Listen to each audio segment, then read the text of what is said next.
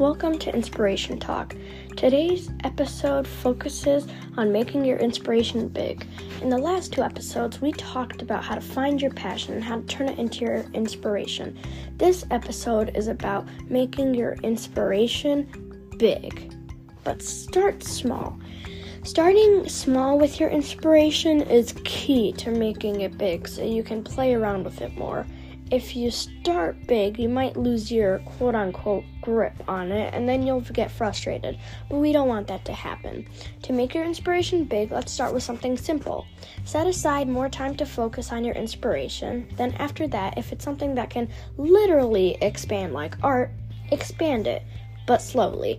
You don't want to go too fast. It should be a smooth flow of expanding.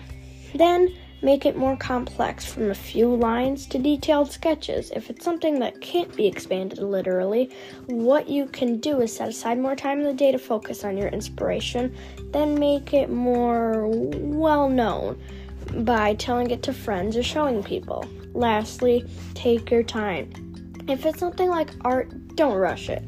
It will look sloppy. A few things to remember are take feedback. This can help improve your inspiration and make it better.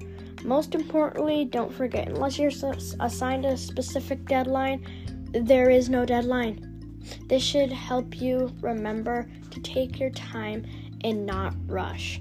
If you rush, like I said, it will not look good. And we want you to be happy. We don't want you to get frustrated because something wrong happened. And adding on to that, if something doesn't go how you plan, that's okay. You're still playing around with it because it's something new-ish that you're working at. And if you make a mistake, that's okay. You just try again. And then when you realize it, you appreciate your mistakes because then your mistakes allow you to help fix maybe a technique or how it looks. But that's all for today. I hope you learned how to expand your inspiration, but in a good way. I'll see you in the next episode.